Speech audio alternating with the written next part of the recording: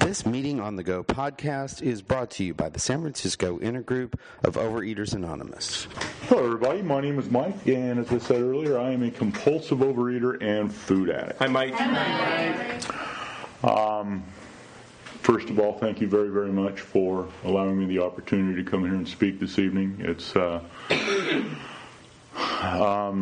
service is an honor and a privilege, and it helps me keep me on the straight and narrow and keep on the path that I'm on.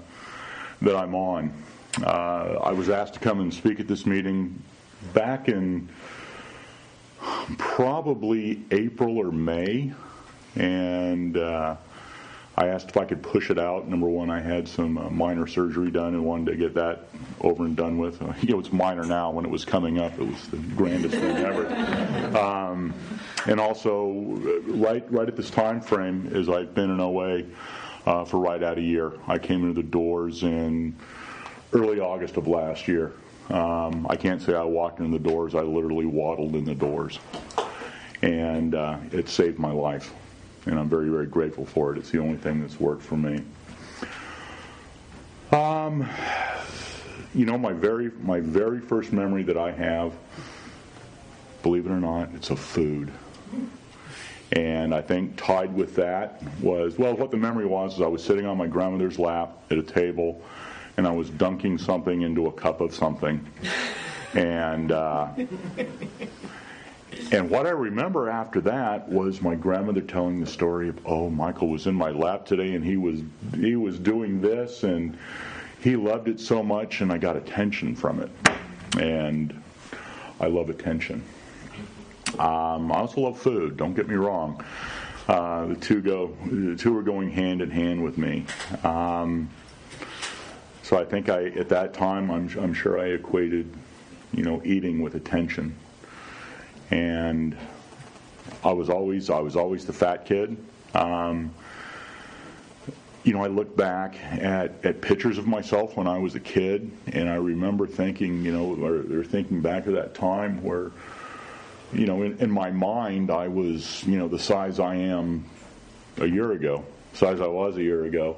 But I look at the pictures, and it's like, well, wait a second, I'm not that much bigger than the other kids, even though in my mind I was, 10 times their size. It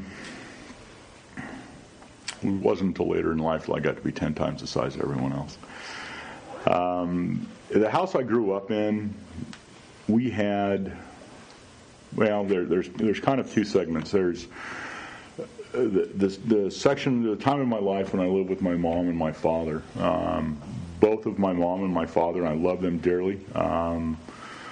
Both are addicts, and apparently, I thank God I don't remember this, but or have blocked it out. But from what I understand, there was quite a bit of violence in the household when I was growing up, and I'm sure I was witness to it. My parents were divorced when I was pretty young, and my mom remarried, and I grew up in a house from there where we had anything and everything that we could ever imagine that we thought we needed, except for what I thought I needed, which was attention and, outward affection and love. I'm not saying that, Mom didn't love us, but other things were more important. At least that's the way I view it. So my sister and I, we were pretty much it seemed like we were left alone to raise ourselves. It was, the folks were working, and, you'd come home from school, and, latchkey kids, and I had the cupboards to occupy my time. Actually, the cupboards, the refrigerator, the freezer, and the television set. And that is damn near a deadly combination for me. And I found so much comfort in the cupboards. That's how I nurtured myself. That's how I entertained myself. That's how I did everything. I did everything with food, and I based everything around food. As I said earlier, I was always the biggest kid in class. I was always the biggest kid in the neighborhood. I always felt out of place. And this goes here up for the last 49 years, and I'm just breaking out of this now. Is whatever I had wasn't good enough. That included me. I was never good enough. I was never smart enough. I was never handsome enough. I was never fill in the blank. Okay, if I had it, it wasn't good enough. And whatever anyone else had was always better than what I had. And I chased some wild things trying to. I don't know, trying to qualify myself, or I'm not sure the right word. So I tell myself if I have this girlfriend, I've got it made. And guess what happened when I got that girlfriend? It wasn't good enough. I needed something else. If I have this type of car, guess what? If I have this job, if I have this, if I have that, and it was just never good enough, and I was, chasing my tail is what I was doing, going around in this endless circle. And I've just started to break away from that. I've realized that that's some depression. And actually, when I learned of that, I was watching the news one morning, and I don't know if you're all familiar with Terry Bradshaw, the ex-quarterback. He's a real loud, real gregarious guy, and real happy-go-lucky, or so it seems. And he started talking about he became a spokesperson for some medicine, and he was describing his symptoms. And it was, if I told myself, if I could play football, I would have it all. So he played football. Well, if I can be quarterback, I can have it all.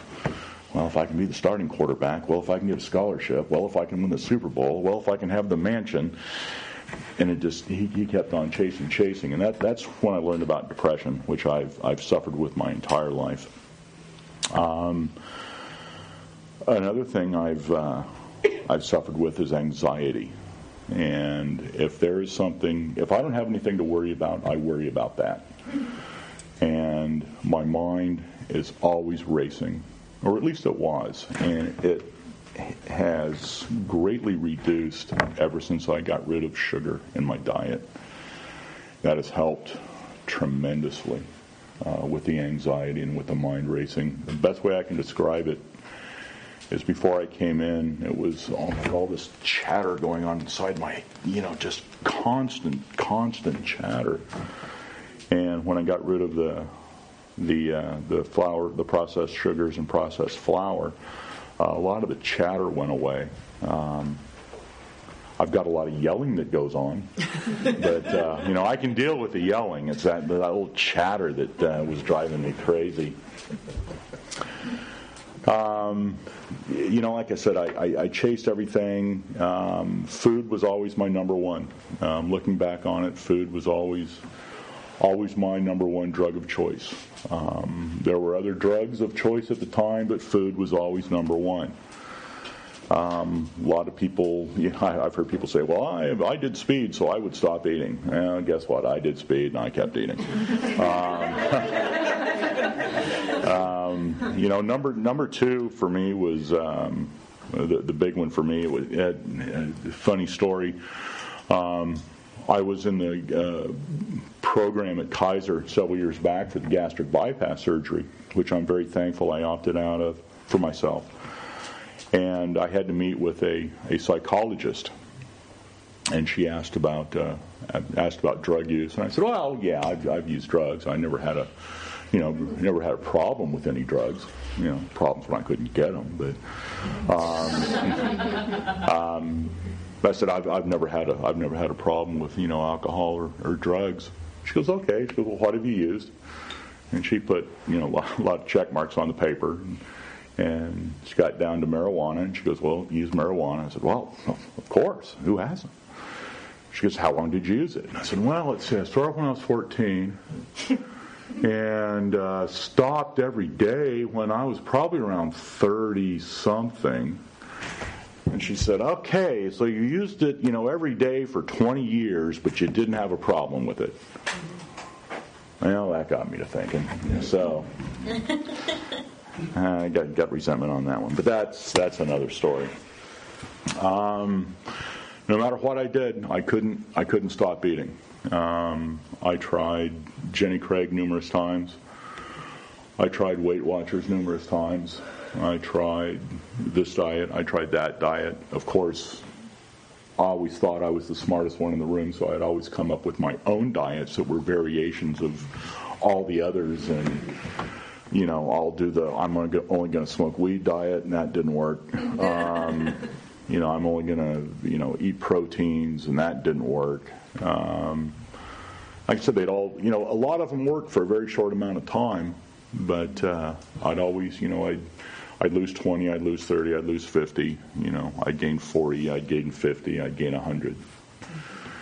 And it was a vicious cycle. I mean, it was a vicious cycle. I would blame every problem I had, I blamed on being fat. That was, if I wasn't fat, I could be in the relationship that I wanted to. If I wasn't fat, I could get a better job. If I wasn't fat, I wouldn't spend all the money that I spend. If I wasn't this, if I wasn't that, if I wasn't fat, I wouldn't be this, I wouldn't be fat. Now that I've got off some weight, I've still got all the same problems. But thank God for this program. It doesn't affect me between the years as much as it used to. I look back at some of the things that, in my mind, thoughts that I had that I thought would trigger me, or that I thought would trigger a quote-unquote normal person to take action. I'm married. I like to think I have the best wife in the entire world. And I realized that I was going to leave her at a relatively young age. Wasn't enough to make me change my ways. Better go through a drive-through to help with that. I've got two amazing kids that I like to strangle on occasions, but I've got two amazing kids, and I remember thinking, that I'm going to leave these kids. I'm going to leave. I'm probably going to die when my son is, an early teenager. When, of course, here's my ego talking, when he really needs me, really needs a father. And that wasn't enough to get me to change. Like I said, I blamed every problem I had on it.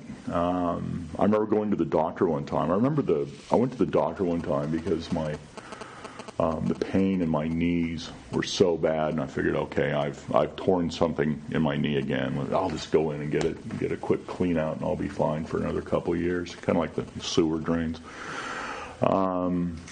So they took their pictures and they ran their tests, and the doctors called me back in and said, well, Mike, there's structurally, there's no tears, there's no cracks, there's no breaks. The pain you're feeling, and this is a pain that would wake me up in the middle of the night in bed. He said, the pain you're feeling, he pointed out the x-rays. He said, this dark area here is air. He says it's usually white with cartilage, but you've worn your knees out. At the time, I was, 45 years old. And the doctor tells me, okay, your knees are shot, your ankles, your necks, your hips are going. You're going to need replacement. You're going to need knee replacement. You're not a candidate for it now because of your weight. So why don't you go downstairs and get a cane and come back up, and I'll show you how to walk with a cane. And I said, okay. And I went downstairs, but I didn't go get a cane. I think I went and drowned my sorrows and double somethings and a few extra larges and I put up with the pain. I mean, the pain was the pain was so bad that I would circle parking lots, looking for that closest parking space. I use the pain as an excuse. I use the pain as an excuse not to do things with my kids. It's like, oh, I can't. Yeah, sorry, Dad can't go walk on the beach. Just because it hurts so much. No, it was the truth that it was my knees that hurt so much when I would walk in the sand or walk down the boardwalk or walk a block. 3 houses. Okay, it would hurt when I walked out to the car. So I wouldn't do it. The other reason is I was so depressed, I was so down in the dumps, I was so disgusted with myself that I didn't want to leave the house. I didn't want to be seen in public. Because I knew, and I know many of you here in this room are the same. We're gifted with that mental capability of knowing what everybody's thinking,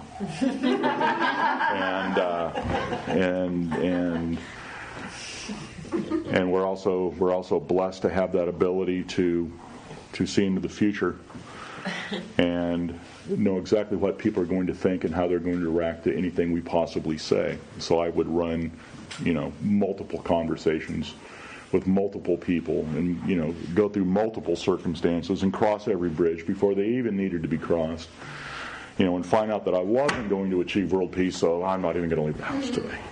And I feel terrible about that because I missed out a lot in my kids' lives. I missed so much with them. I missed school events. I missed, recitals. I missed vacations. I missed a lot of time, and that's what I can't get back. I can't get back the time with my kids. I missed the last, 4 or 5 years of my mom's life because I was ashamed of myself, embarrassed to go back and see her, even though I knew her health was failing. I just didn't want anybody to see me. I didn't want to, go back and travel cross country because I knew what they were going to say. They were going to talk about me, and crazy thoughts. I remember I'd have thoughts going on, about I can't die in this situation because people are going to talk about me after I'm dead. Who cares? Oh, I did. So like I said, I missed out on a lot of that. Things got way out of control. I mean, and this years of building up and building up and building up. And last year, about this time, it was I knew I didn't have many months, many weeks, many years left. I knew that. I knew that death was coming. I knew I couldn't survive the way I was. The anxiety was just the best way I can describe it. As I was stuck in the middle of a tornado. Things seemed to be spinning like that. If I could, and the way I came into OA was, because of this depression and anxiety is, oh my God, I've got these financial problems and I need a new job, but I can't get a new job because I'm fat, but if I go and lose weight, maybe I can get a new job. So, thank God, I was directed, into OA. I'd never really known about OA. I mean, I'd heard some things, but never. I'd heard the 2 letters. That was it. That's all I knew. I also had in the back of my mind, because that I was an addict, that I had some addiction issues. Because I'm very well educated thanks to my Panasonic television, and love to watch programs about addicts. It's kind of funny. And I would watch, celebrities and addiction people and addicts, and I was starting to see some similarities in the behaviors. Of course, I was nowhere near as bad as they were. You couldn't have that. And in all reality, I was a lot worse. I was at work one day and just I couldn't take it anymore. I had to do something. And through the grace of God and the internet, I found OA, and I found a meeting, and it just so happened it was on a Monday, because you've got to start things on a Monday, and it might have even been the 1st of August, and if it was in August, 1st of August on a Monday, I was set. And like I said, I was even so desperate I was willing to try to start something on a Tuesday or Wednesday if I had to. But I found a meeting that was close to my office on a Monday, and I went in. Well, actually, I called the number, and the gentleman called me back. And of course, I'm special. So I had to make sure that there are other special people there. And the gentleman I talked to was like, there's men here, Mike. You can come on down. There's women here too, Mike. You can come on down. There's fat people. Skinny ones too, yeah. Healthy ones, yes. Sick ones, Mike, come on down. And so about 30 minutes on the phone of questioning him, I finally figured, I'll try.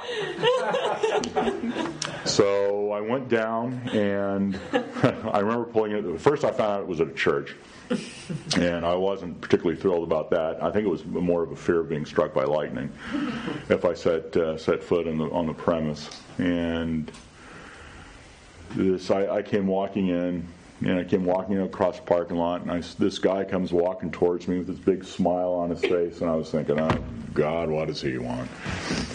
And it's like, oh, I got the wrong place. It's not, he's not even fat. Great. And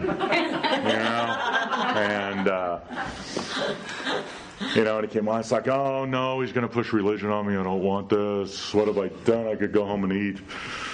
And he said, buddy, you've came to the right place. You found hope. And I thought to myself, again, who in the hell is this guy and what does he want?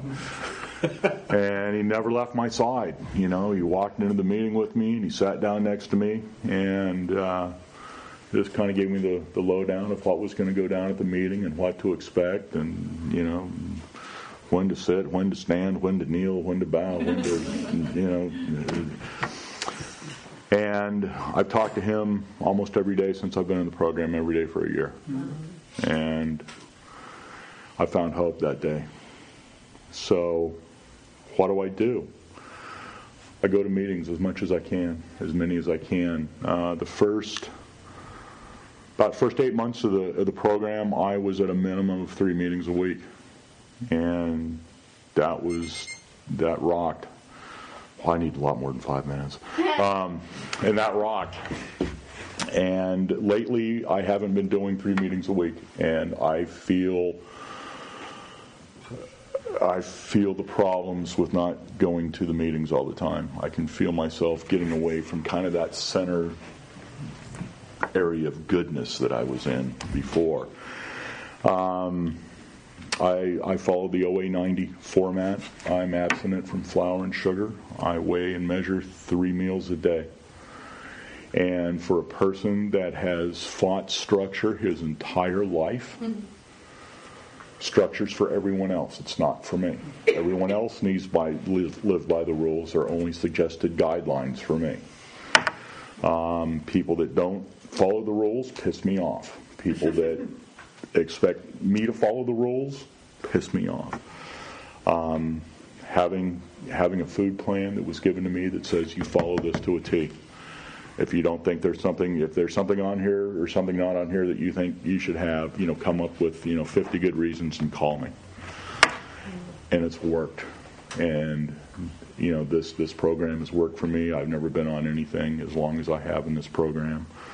The reason I touched on the arthritis is I walked over here a couple blocks. I'm not in pain. To the person that, if I came to this meeting, was dropped off in front a year ago, I would have saw that flight of stairs and said, oh, I have to go up the stairs if I go down them.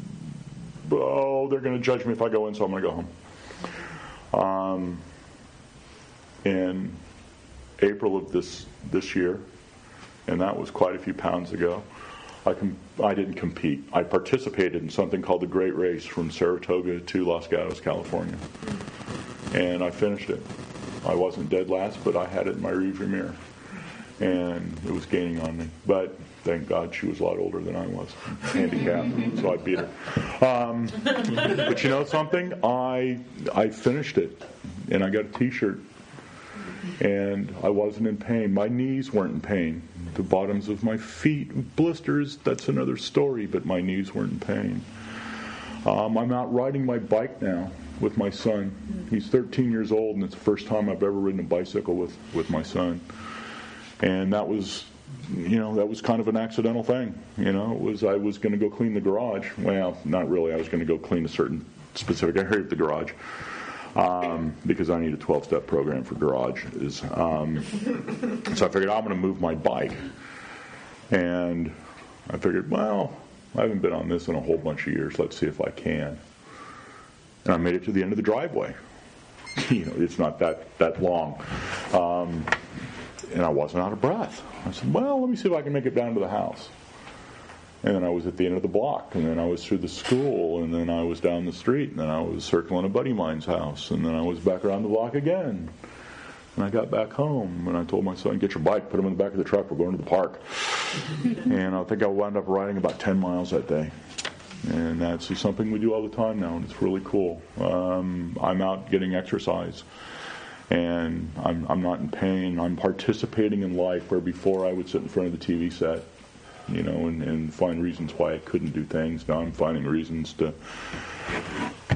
use the remote control to go off and get outside and do things. The more humble I get. Before, I thought I was a very confident person, and outwardly I try to project confidence, and it wasn't confidence, it was arrogance and fear on the inside. I tried to tell everybody I was someone else I wasn't. So the more honest I am with people, the easier it is.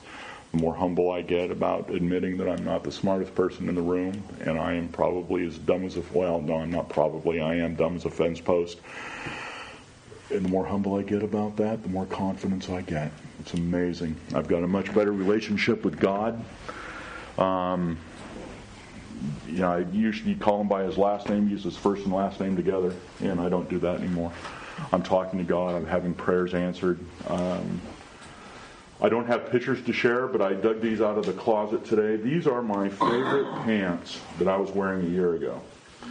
The reason they're my favorite pants, they were my only pants that I had. And I'm surprised they're still around because they were washed every day. So I'd stand up on the chair, but I'd kill myself. This was 11 months ago. If there's anyone here that thinks that they can't do it, you're wrong. Because if I can do it, absolutely anybody can do it. I came into this program about a year ago. My first day of abstinence was August 26th. My next starting date of abstinence was October 26th. But I've been abstinent from flour and sugar the entire time. I came in, my starting weight was 550 pounds. Actually, it was it's funny, I say 550 now. Before, I'd say, I came in at 549.8. Because God knows I didn't want anybody thinking I had a problem with food. Weight issue, God forbid. And when I hit the scales on August 1st, I was at 365 pounds for a weight release of 185 pounds in 11 months. And thank you. Something like, everybody comes in here for the weight loss, to start, and it's huge. It's huge. But I would not trade my confidence. I would not, I would trade some weight back to keep the confidence I have.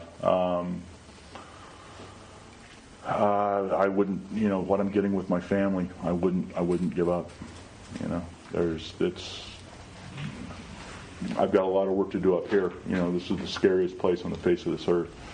It's a place in between my ears. I want to close, finally. Some of the things I've experienced, and it's amazing. I sat in a booth in a restaurant. That was wild. It was like, do you think I can fit? And my wife's like, yeah, of course you can fit. It's like, I can't fit. Go try it. I have room. There's actually room between my stomach, and the table. It was cool. And now it's like every time we go someplace, can I sit in a booth? Check it out. Something else that's really cool is I can drive my wife's car. And it's the little things. My car of choice for many, many years, is a Ford 4-wheel drive 4-door pickup truck.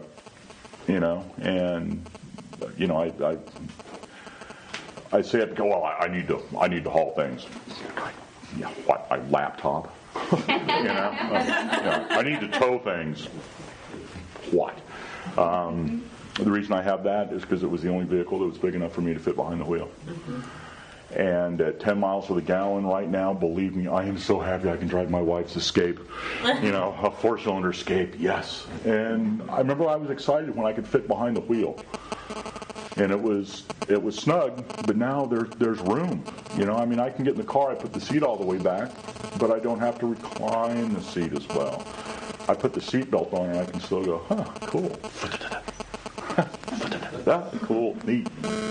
I was at a baseball game last night and I sat in the bleachers. And I was walking down the bleachers and someone wouldn't get up to let me by. I thought, what is your problem? And they wouldn't get up. And I just said, all right, well, something, I'm going to drag across you. I don't. Cool. And that was pretty wild. So, thank you all very, very much. I'm going to shut up now. You want something to talk about? How about what people have experienced from the promises of the program and the recovery the miracles that they've been experiencing? Thank you all very, very much.